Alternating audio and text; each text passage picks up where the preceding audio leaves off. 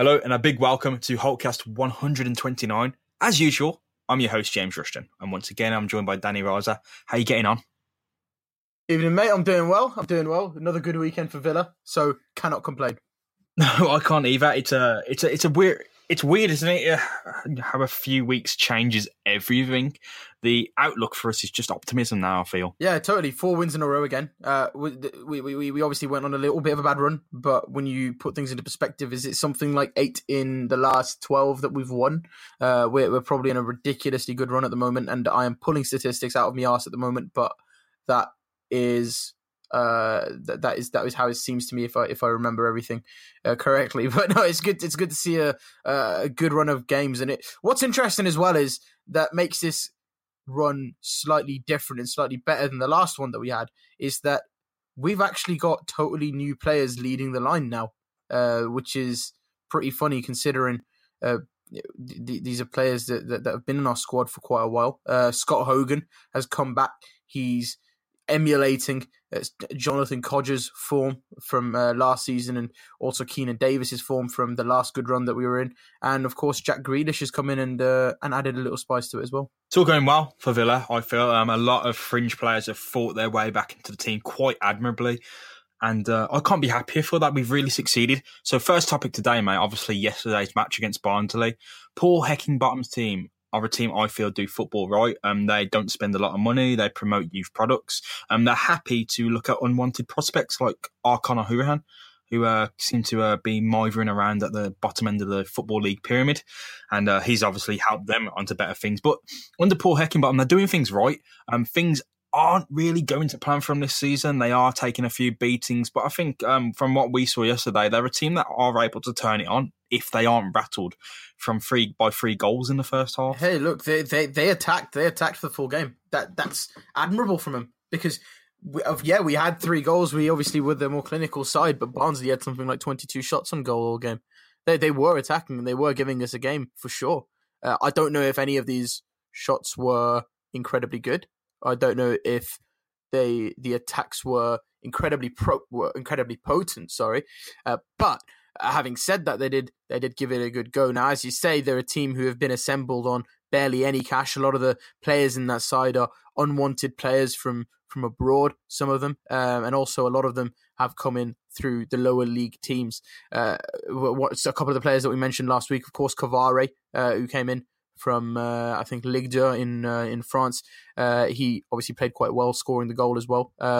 And Ethan Pinnock, another one that we mentioned before, did well for him as well. They even handed a debut, didn't they, last night? So it's good to see that Barnsley do give players a chance. Barnsley, as I said, were rattled. From what I felt, the head was gone. As soon as we scored 3 goals, we were running rings around them. I was surprised to see the statistics after the match because I know Barnsley had over 20 shots, but I can barely remember 1 or 2 actually happening. It's surprised to see that kind of dominance happen. They weren't as clinical as Villa, obviously. Otherwise, we'd have been in a bit more threat with our position. However, the head was gone. They seemed frustrated. They couldn't really get the football under them. Every chance seemed to go to waste. Big, massive plaudits to that man, Birkir Bjarnason, in the middle, blocking some key shots. I think we would have had something to worry about if he wasn't in the right place at the right time. He's really stepped it up. I mean, we said maybe he shouldn't start because we've only seen 45 good minutes from him. Now he's building on that. Don't be humble, man. Don't be humble. I'm going to concede this one. You said last week that you should start. It was you did say that Bjarnason should start there. I, on the other hand, didn't think that he should. And you were proven right, man. Don't be humble. Well, you had every right to say that, mate. Don't act like you weren't. You were right to say that. You can't just make knee-jerk decisions off 45 minutes. But it's come out, it's worked. But still, it's only 135 minutes or so of gameplay. It's not enough to really go on, but it's working out for him. So long may it continue. Yeah, and I think the other thing you need to remember about Barnsley's midfield is that they were outnumbered. They started off with 5 at the back, didn't they? Then it was Potts, Marlin, and Moncur, wasn't it, as a midfield 3, which was always going to be overrun really when you consider that Snodgrass and Adoma do play fairly deep. It's a shame. I mean, as a Villa fan, I love to see us win, but Barnsley really did put a good effort in yesterday. And I think plaudits have to go into them for actually trying to win the match. It was beyond them. If you're 3 goals down within 20 minutes or so, you have every right almost to kind of pack it in and give up almost. But Paul Heckingbottom's team, really good effort there. Really good football team. I think it's a shame they don't have a bit more money behind them, but hey, the takeover's done now. Let's see what happens there. Really good football team. They do everything right, and I wish them all the success, except when they come to Villa Park. We did really yeah, absolutely. That man, Scott Hogan, absolutely clinical, took everything. He had something like 4 shots, 2 goals, or 3 shots, 2 goals.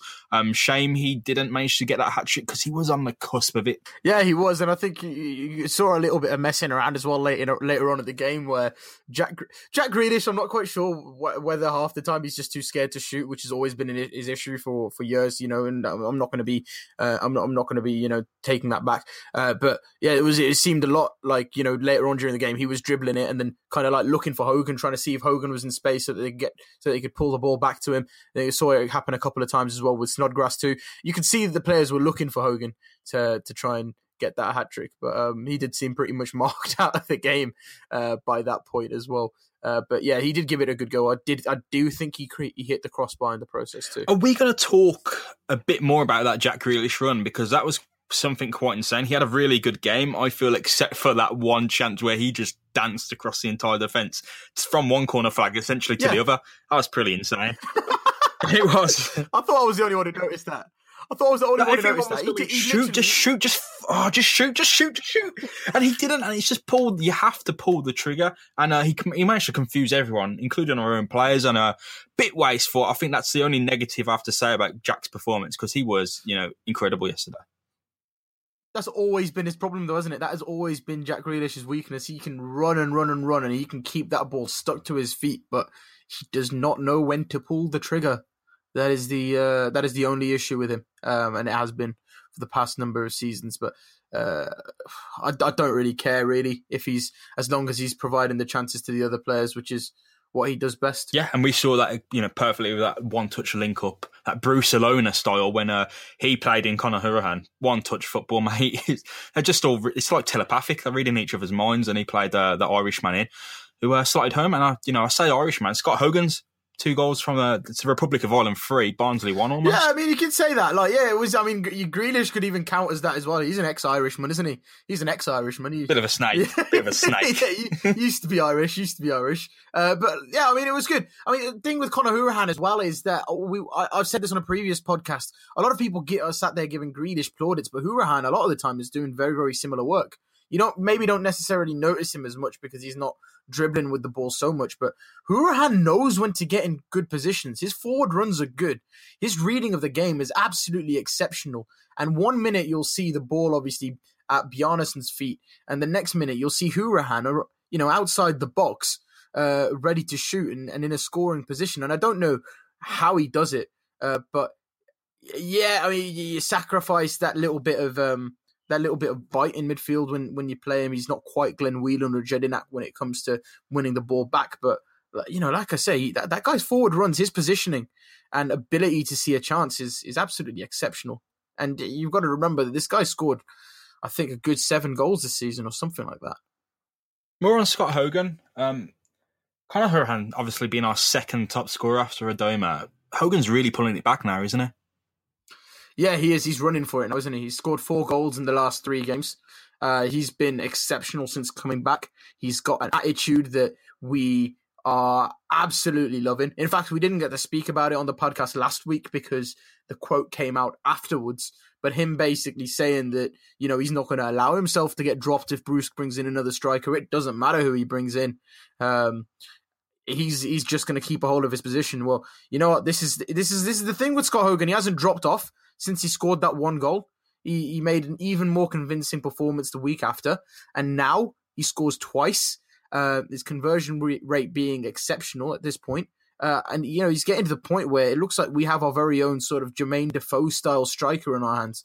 And in fact, I'd go on better and say that Hogan's just starting to demonstrate that he's more than just a one-trick pony. He's more than just a striker that can finish when he's in a good position. This guy's got a good head on him as well. Yeah.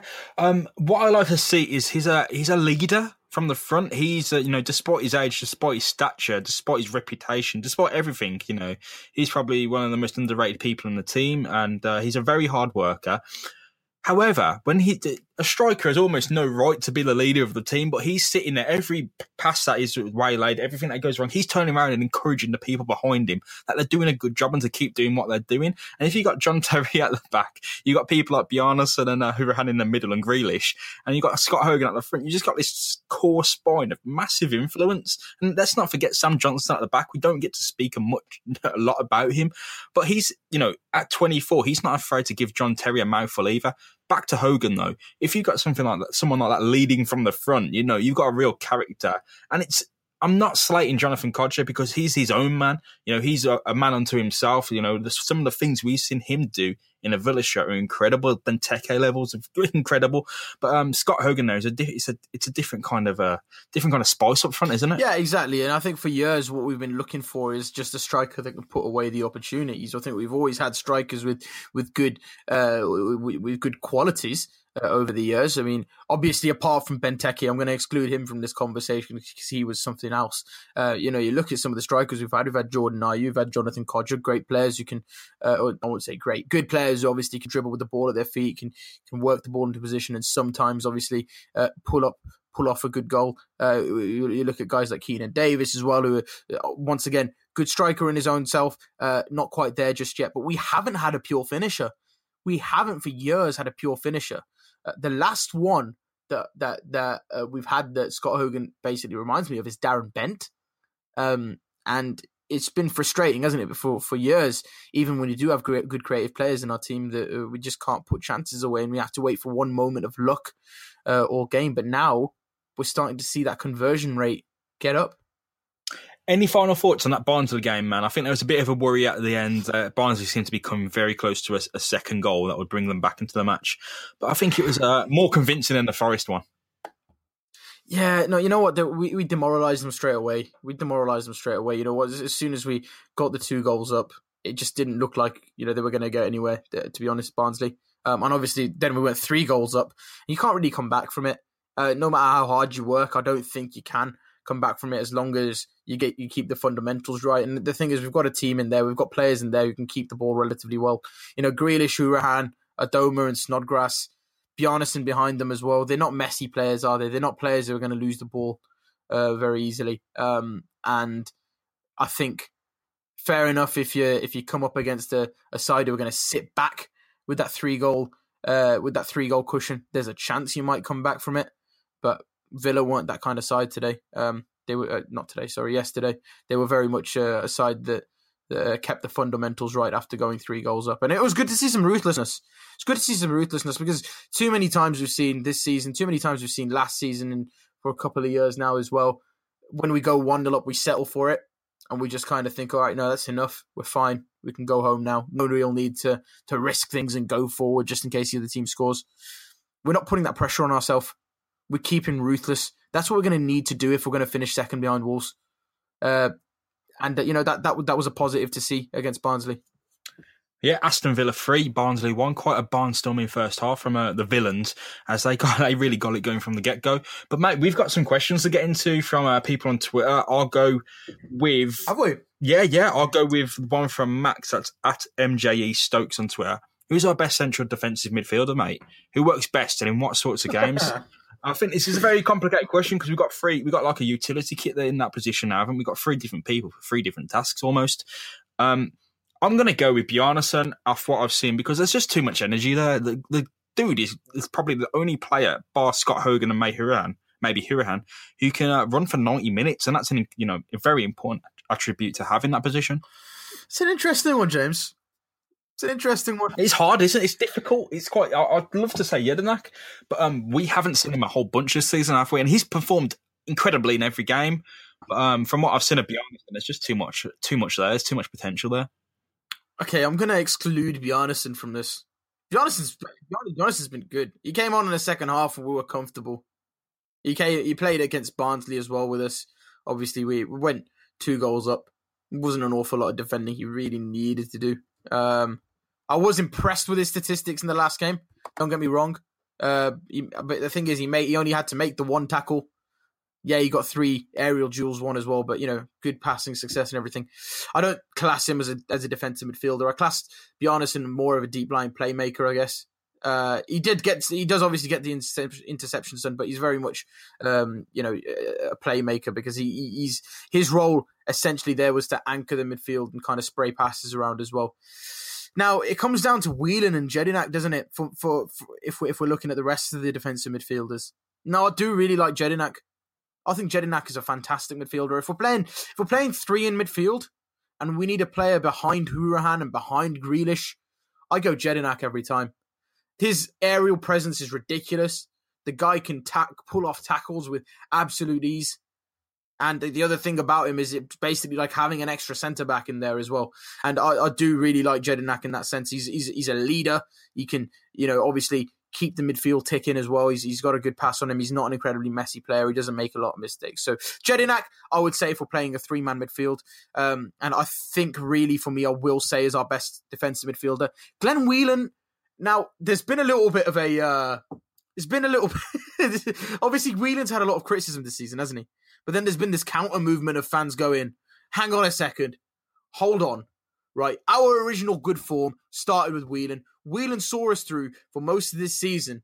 In the games that we've been winning, he's been involved and he's been key to them. And I can't disagree with that as well. If we're playing a 2-man midfield, Whelan's been fantastic. He's good at passing the ball around.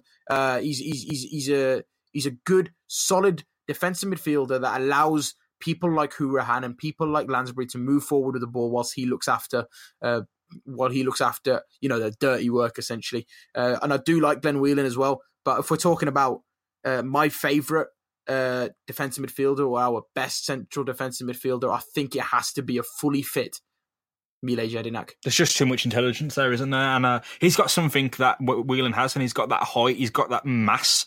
He's just I can't believe he can move as fast as he can with that much muscle there, man. He's a big fella, isn't he? He's like a bear in the middle of the park. More on Whelan. Yesterday, when he come on, it was I know he only come on for like the last 5 or so minutes, but he wasn't there at all. There's we were playing like one-touch football in the middle, and he just seemed completely out of it. There was one time when a pass just rolled past him because he was pulling up his socks, man. And I think that's the type of person that we see in Glenn Whelan, someone who just isn't like there. He's not fully switched on all the time. And I do like to see him dive into tackles. I do like to see him being brave. And he was good in that first half against Forest. But there's been a bit more negative than positive, I feel, especially when you visualise his stats, when you visualise the statistics that are important to his role, he's really poorly performing in them. He's getting dispossessed, man. A central defensive midfielder should never get dispossessed. Is he getting dispossessed? He's getting run over. He's getting when the stats bomb, they do their like, I don't know what the actual chart is. It's not like a pie chart. I don't know what the graph is. It's a bit of data visualization that shows it. It's like a pentagram or a hexagon that kind of goes off into the key skills of that position. He's getting dispossessed. He's not making the passes. He's getting dispossessed. He's getting tackled. He's getting dribbled past. This is something that that doesn't let happen. And this is something that Bjarnason doesn't let happen. Okay, but when we have played well this season, consider that obviously we're only just getting into a good reign of form now, right? And Jonathan Kodja hasn't really, Mile Jedinak hasn't really been around recently. When we did start playing well, he was the one that was seeing us through it, man. Glenn Whelan was there. When he's played as a defensive midfielder, he's done well. And yeah, he's not amazing, but his passing is pretty much up there, man. He's got an 80% pass. He's got an 80% like passing percentage as well. Yeah, passing success. Sorry. He's very good. I mean, yeah, maybe he doesn't pull in the tackles like you want to see, but his blocking of the ball is very, very good. I mean, when it comes to blocking, when it comes to running through, running against players who are trying to run through the midfield, when it comes to interceptions, he's up there, man. Because the thing with Glenn Whelan is, and this is the thing that he does have that Mile Jedinak doesn't have. He is a little bit more mobile, and whilst Jedinak does have a lot of intelligence, I think Glenn Whelan, you've got to remember that the years that he's had playing at Stoke City, and whilst the stats may not show it, I do think that Glenn Whelan does have a way does have a way with the ball, and I think he is very good when it comes to us playing two central midfielders because he does a lot more running, and I do think that he's very good off the ball. But yeah, he's not as good as Jedinak. Not as good as Jedinak. I think we can settle it there though by saying that it's Jedinak is the best man, isn't he? In that role. I mean, as long as you're happy to say he's better than Bjarnason in that role, man. So, Oh, more than happy. I just feel that in the whole setup of the team, he's more Bjarnason's more similar to the other players we have in that he'll never give up. He can run. He has got the legs on him, and that's something obviously we see Jedinak lack. Whelan is a bit more mobile, as you said, but Bjarnason's almost like this kind of little Icelandic tank with legs, and he's never stops running. He seems to get there. And I think there's more potential there in the long run for Bjarnason, but at the moment, I'll go for Jedinak. Yeah, I'll go for Jedinak. Just right now. Yeah, straight up. Bjarnason, he's making a name for himself in that role, and I think long may it continue, as I've said.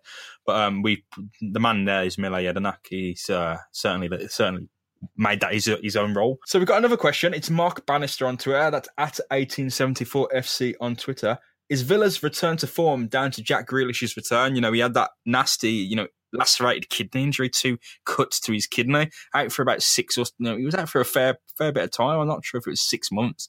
But that was the time he was meant to be out for. I think it was more like 3 or 4 months he was out for. But he's come back and he's really, really impressed, especially in that kind of attacking midfield role. But he doesn't stick to the traditional mould of an attacking midfielder. He will track back to our own 6-yard box, mate. He will put in sliding tackles. He'll do the nitty gritty. That's stuff that other players in that role won't do. Callum O'Hare, more of a trequartista, likes to get forward, likes to just laze around, likes to do them really good, show off, do them really good skills and drive the team forward. Onoma, almost the same. But Jack Grealish is a man who's making that role. He's almost making his own new role in that role. This reminds me of when we gave Ashley Young a free role a few years ago. Just that good at running around and not running out of steam and essentially playing the role of our talisman. That it seems as though the attacking coach is saying to Grealish, look, just do whatever you feel is right. Because you do see him on the left-hand side sometimes, Grealish. You see him in the centre as well. Now, the thing with Jack Grealish is I almost feel that when you ask this kind of a question, you're asking for a yes or no, aren't you? You're asking, is Jack Grealish directly the reason for our form? Now, he's a factor. He's a big factor, but with all of these things, there's always factors. Yes, Jack Grealish has been a key part of this return to form. He's been fantastic. He's been driving the team forward. He's showing the form of his career so far. Yeah, he's not scoring goals. Maybe he's not even getting the assists, but he is the key cause of a lot of our attacks, and he is the driving force in a lot of them. And his dribbling just seems ridiculously good as well. Now, the thing with him is he wasn't putting that on before, was he? Not under the managers that we've had. Not under that defensive style of football. He hasn't been able to show that. And it almost seems as though this addition in the coaching team of a dedicated attacking coach in Steve Agnew has refined Jack Grealish, created a monster, created a different kind of monster in Jack Grealish that has essentially pushed him on and revealed a lot of that talent that he shows when he plays for the England under 21s. Or is it under 23s now? I'm not too sure. There's a load, isn't there? There's a load of England under 20-something teams. There's loads of them, isn't there? Now the thing is, yes. the thing is, Steve Agnew and his attacking style of football allows Jack Grealish to play that way. So I'm going to say it's the two of them. But also, just don't forget about the other players who've been doing well as well. Because if you want to start about a spike to the start of form, who was there in those first 2 games that kept us solid at the back? Tommy Elphick as well. I'm just saying there's a lot of names that you can pull out there to kind of say, this is the reason why we're in good form. Grealish is a big part of it, absolutely. But would we still be winning games without him around? Maybe. Yeah, I think we can happily say that Grealish is perhaps one of the biggest parts of why we're doing good, but it's not a full picture, is it? No. As with all these things, you need to look at the bigger picture. You need to have a look at everything around. But you know what? Jack Grealish has been fantastic. It's like having having a new signing, isn't it? We've gone from having Onoma playing behind the striker to Jack Grealish playing behind the striker, and essentially, I know I slag off Onoma a lot. He's not a bad player, but having Jack Grealish in there just shows us just how good a player we've been missing out on, and we've been missing out on him for a long time. I completely agree, mate. Jack Grealish really kicking on. I think maybe in a weird, ironic sense, the injury did him a world of good because he can sit back, reflect, and watch Villa play, and he can listen to the coach. He doesn't need to worry about training. He doesn't need to worry about getting fit. He doesn't need to worry about matches. He can see where Villa are going wrong and think about what, when he makes a return, can offer. And it's the first time he's been out of the picture for a really big length of time for Aston Villa. So I think that maybe break, I know it sounds weird because he was obviously in a lot of pain, wasn't he? But that sort of break off from football did him all the world of good. The hunger to get back in the team, the hunger to do well for Villa, and also the ability to reassess and reflect on what you can offer. Yeah, and he's kept his head down as well, hasn't he? He hasn't been spotted, doing anything silly. And I know before, whenever he did get into trouble, it was very much just a boys will be boys thing. But he's obviously been keeping his head down, hasn't he? He's obviously been focusing on the injury. We haven't seen any images of Jack Grealish down snobs on a Saturday or something like that. There was always stuff going around before. This kid is basically, well, I'm not going to say kid, he's older than me. This guy is basically, he's gone about this injury the right way. A lot of players injured at age may well have been tempted to kind of see how it goes, knowing full well that the team are going to be there or thereabouts the top anyway. And he could have been, knowing that he's out for that many months, he could have been messing around a little bit more, couldn't he? He could have been focusing on other things, but clearly he's been focusing on getting back, and you can see that hunger is there for Grealish to bring Villa to the Premier League. And you know what? Make no doubt about it, Grealish is going to be talked about as a 20 to 30 million pound player in the next couple of seasons. I have absolutely no doubt about it. In fact, toss the 20 million away, he's already a 20 million pound player in my eyes. But he's going to be talked about as an expensive signing in the next few years or so, especially if Villa don't go up. Yeah, he's our very own Coutinho, isn't he, almost? One quick tangent, mate. Is there any legs in the Grealish for England movement? I personally think there is, but that's my opinion. Right now? Near future, we'll say. Not tomorrow. Okay. Near future, next 12, 24 months. Based on his performances, he's been playing very well. I'll give him that. Ruben Loftus-Cheek got picked for England. Now, I've got nothing against Ruben Loftus-Cheek. Ruben Loftus-Cheek has done well wherever he's been, right? But if a player like that can get in, obviously off the back of performing for the under-21s under Southgate, off the back of Southgate knowing and understanding his players, then I see no reason why Jack Grealish can't. Now, the thing is, being in the Championship, there is always going to be that risk, isn't there, of bringing him up, playing him against top-class players. I don't recall a midfielder from the Championship ever getting picked for England. I don't recall it happening. If it has done, it's probably gone over my head. It has, but they haven't been high profile. They haven't been like the best players, which is odd. You'd think they'd need to be really good. They haven't been the best players. Well, so who has been picked before? So people from the fucking 70s when England weren't doing that well. Okay. Yeah, It's you have to go back to when it wasn't League One or two, when it was Division 1, Division 2, Division 2, Division 3, all that stuff. But there is David Nugent was the last, I think, Championship player who was picked for England. He obviously played up front. Yeah. But I don't think there's not much data or call ups to go on in terms of midfielders. But I do say, if there's any man who's actually probably pushing for it, is him. If we can pick Theo Walcott for a World Cup without playing a senior game, then Jack Grealish should be a starter. It's insane. He's been a star player for the England 21s. He's been a star player for him. Whenever they do play, Jack Grealish does always seem to get on the score sheet, and he does tend to be one of the best players on the pitch for him. He's got those kinds of skills and that kind of ability, Jack Grealish, that it's not going to make a big difference on the higher level.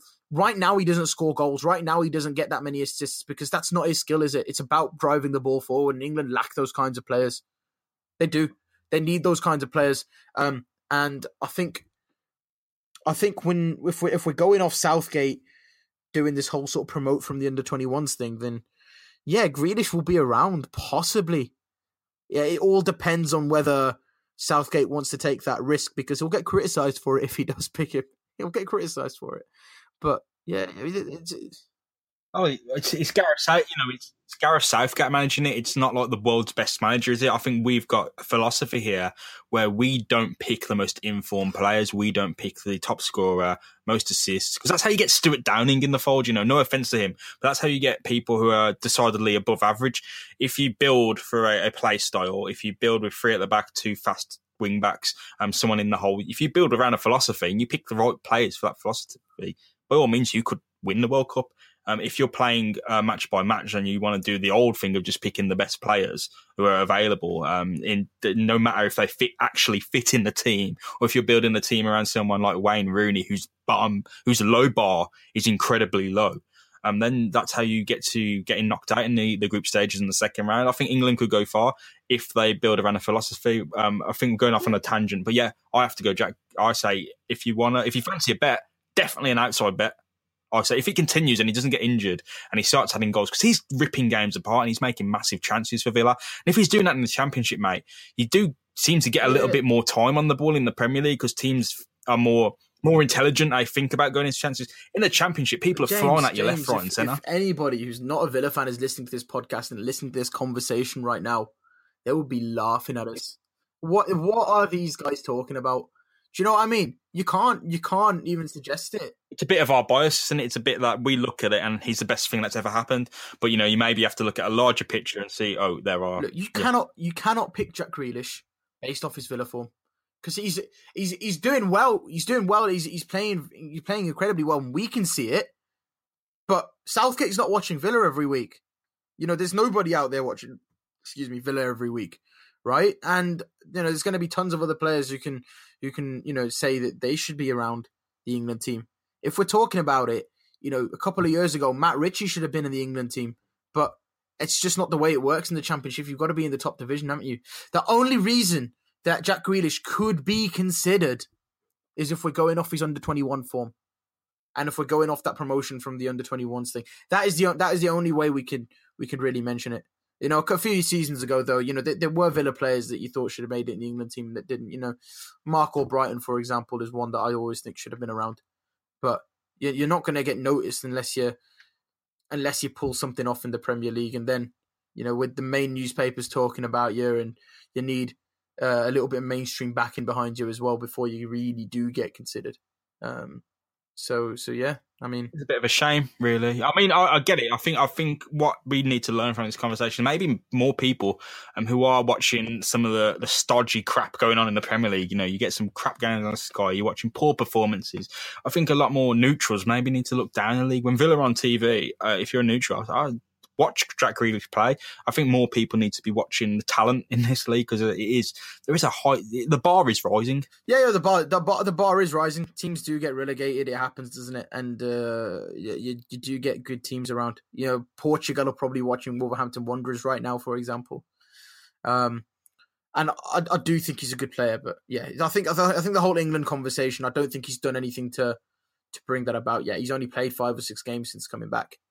And it's not really enough to say that he's good enough for England yet. I do get where you're coming from, and I do like the excitement, but we've got to be careful, man.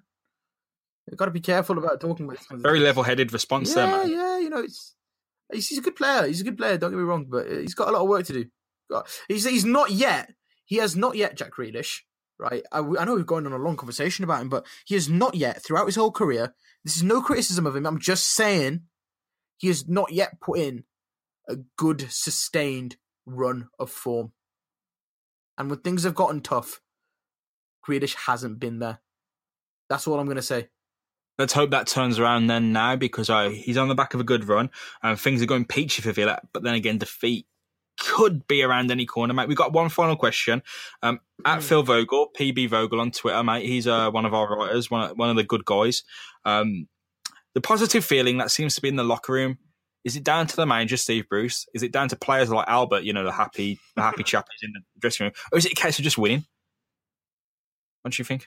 I don't know, mate. I'm not there. It's hard to say. They might be arguing. Clearly, they're having a good time. I think I think it's just that we have allowed, we'll get onto a little conversation about all this stuff in a minute because we're going to speak about the Keith Wyness stuff on BBC WM. It is stability, and I mean, we're all calling for Bruce's head and saying sell Hogan, sell this, sell that, get rid of him, get rid of that. The stability is, I think the players are very comfortable playing for Aston Villa, and they've found their little purple patch, if you will, of how we expect players to play at a club like Aston Villa, how things go, and they've all kind of found their little groove, and everything seems to be going to plan. Everyone looks like they're happy playing for Aston Villa. When they score goals, there's genuine joy, and I spoke on another podcast this week about Manchester United, and when they score goals, it looks like just business. You know what I mean? Villa players look like they're having real fun. They look like they've got absolute freedom to do almost whatever they want. And I think that's a big part of it. I think Steve Bruce has took it's almost like a Ferguson hands-off approach where he lets his coaches focus on the day-to-day and he's there just to shout on it, manage the game-day situation and manage the team like a company almost. Yeah, look, I think the question is difficult because at its basis, it leaves out a key determining factor. When are we saying that this mood in the dressing room began? Because you could say it's been in the last couple of months when we've started hitting really good form. We did go through a bad patch in between the two good runs of forms we've had. I would have to say that we've had that good feeling in the dressing room probably since little before the start of last season. Maybe even the end of last season. Sorry, little before the start of this season. Maybe even the end of last season. Bruce did get us playing well towards the end of last season. In the summer, we made good signings. We brought in John Terry. We brought in leaders in the dressing room. The wheels have not fallen off at any point this season. Bruce started off this season with a plan, right? I mean, he's obviously got his players in there. He knows who he likes. He knows who's going to play. Throughout that time, things have changed. Players have been performing well and others have maybe dropped off just a little bit, but it happens. But what we're seeing there is we're seeing fight for places. Could Scott Hogan have pushed his way back into the team if the morale was never good in the dressing room? I mean, you've always got to consider these kinds of questions. If the morale was ever bad, why did why did Scott Hogan not break when they returned to the team? I think they've had a good. I think they had a decent start to the season, and I think we've gotten better as it's progressed, and obviously the morale is getting better. But I think we've always been pretty stable since the start of the season. I think the players have always believed in the process for the most part of it. We've not once looked like we're out of the promotion race. Yeah, I have to agree, mate. I think we've. It's just a stability. I think no one's fearing for their life at Aston Villa. And I think they're very comfortable. They're very happy with how things are going. They seem to know what they're doing now. Anyway, mate, on to the final thing for today, because we've got no match to preview next week. It's on Tuesday, so we'll have a podcast before then, just to preview it. Yeah, exactly. It's a while, isn't it? We're going to speak about Keith Wyness because he bravely went on the football phone in on a BBC WN. He faced quite a few tough questions, to be honest. People asking about financial fair play and people saying they wanted Bruce sacked, but they've changed their mind now. People kind of going in on him. He did get a few comfortable questions, of course, and the presenters weren't too easy on him. Brave of him to step up and put himself out there because he could have just kind of fobbed each question off, but he went into massive amounts of detail in every question, and we can't get onto every one. But I think there's a few key things to focus. Namely, one is that we were looking at Robin van Persie to sign not 2 weeks ago. That's pretty cool, to be honest. Yeah, it doesn't surprise me either. We signed John Terry at the start of the season. Bruce will look at them. He will look at them. I think Bruce is that kind of manager. Like, he does have some pedigree to him. This man played centre-back for Manchester United for years. When I think that little conversation he even had with Keith Wyness. I mean, Keith Wyness obviously talking about John Terry as well during the interview too. Look, we are ambitious.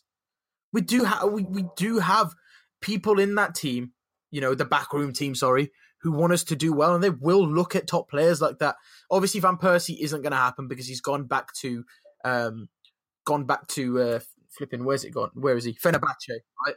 But when Chelsea are looking at Andy Carroll and we're looking at Robin van Persie, you know what? It shows that we've got some sort of ambition. It shows that we are a side that are looking to bring good players in. And I think, and I would like to think that the big transfer fees that we've paid for some of the players that we have done over the last couple of years is testament to that. Yeah, on financial fair play, Wyness is adamant that we won't fail it this season or next season. He just goes, it's going to be a bit harder. You know, there's no way we fail. It's just we have to plan. We have to plan for our spend. And so I'm happy to hear that. I'm happy to hear that the club isn't in a lurching crisis. I mean, it could be because, you know, that big firm, Carillion, actually collapsed despite the government saying it's all okay, it's all good, everything's fine. And now loads of people are out of jobs, loads of people have lost money, and one of the biggest employers in Britain's gone. But I feel that the club's in the right hands. It's not like AC Milan. It's not like this gentleman has appeared from nowhere and that he's hired a weird team and that there's money just being flung into the club. If Villa wanted to spend 500 million, they could. They'd get sanctioned for it, but they could. Milan have spent 220 million money they don't have, and they're getting sanctioned for it. It shows that we've got level-headed owners because we could have just chucked money at this problem. We have bought a lot of players, but what I'm saying is the money's there. We could have went, hang on, we're bringing this guy, that guy. We'll spend £100 million every single transfer window.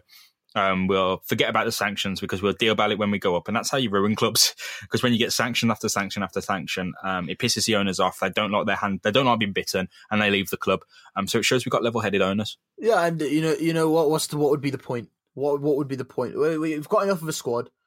There's no real reason to breach financial fair play, is there?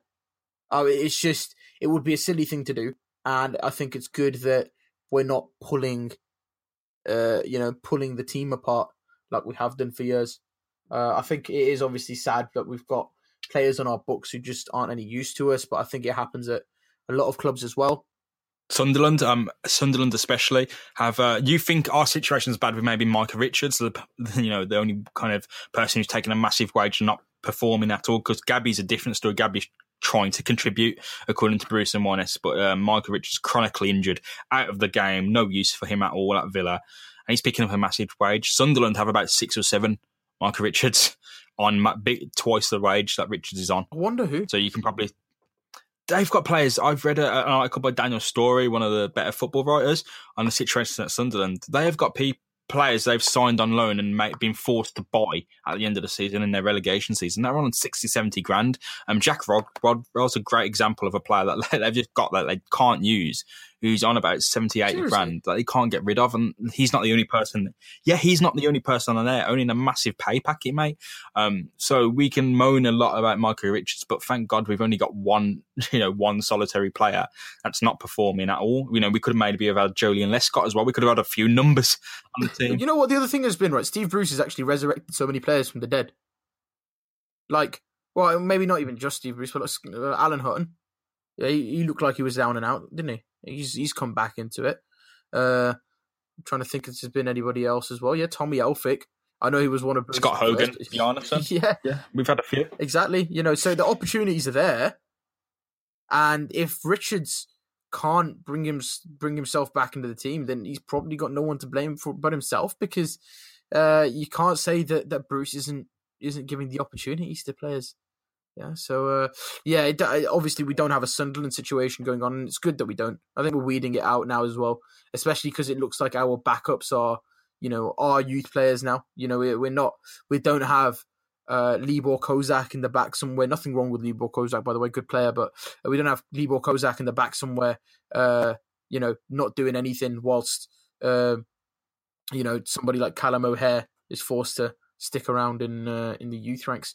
I think what we need really is a manager who knows the players that he wants to play, and basically has the players that he wants. And I don't think that there's any real signings that we need to make this window. I'd even go as far as to say if we didn't sign anybody by the end of this window, I really would not care. I have to completely agree, mate, and I think that is probably the best place to end the podcast. Any final thoughts on today's issues, mate? Barnsley, Wyness interview, all the questions we've had. Any final thoughts on those? Yeah, Barnsley was a good game. We should have pretty much just finished at 20 minutes, but it was good to see Villa just in control for the most part. I'd say the questions as well, good questions. I want to keep them up. They were fantastic. Nice to hear some different things coming out this week. It was so if you do have any questions, obviously keep on tweeting us for them. And the other thing was obviously Keith Winus' interview. Hey, came across as a very genuine man. I think it's very easy for people like that in positions like he's in to get painted as villains. And it happens to absolutely everybody that gets in there because people don't quite understand the job that is needed. But he's come in and he's helped Villa with the stability. He's helped bring in Steve Agnew as well, which has been good. And I think what we've really got now is a football club with the right people in control of it. Zia recognises it. I think Winus recognises it as well with the fact that he is bringing in people too. And I think it's good to have that level-headedness in the club and just people that know what they're doing. They're not doing anything exceptional. They're not doing anything which is over the top. But clearly behind the scenes, a lot of work is being done, and I think it's nice to see that. Yeah, very positive about Villa. I mean, we could have a chance to moan about something, we could try, but I'm too happy about things at the moment. I think everything's going well. Financial fair play, the money behind the club is a situation that will actually only be revealed when it actually happens, and of course, when it does happen, if the worst case scenario does happen, we'll be there to cover it. But very happy to continue with this optimism. Next week, we'll be previewing that Sheffield United match, among others. But it's been a good Holtecast. I've been James Rushton. You can catch me at Jammer Rush on Twitter. That's Danny Raza, DH Raza on the Twitter. We do appreciate feedback. And yes, same time next week, mate. Yeah, absolutely. Join us again next week. It will be more of a preview next week as well. But as James says, keep the questions coming. Keep on commenting. Keep on roasting us after the podcast as well. If we've said anything stupid that you don't like the sound of, I'm at DH Raza as he says. He's at JMO Rushton, and I'm also encouraging you to follow the at 7500 to Holt account too. And we do love the interaction. So yeah.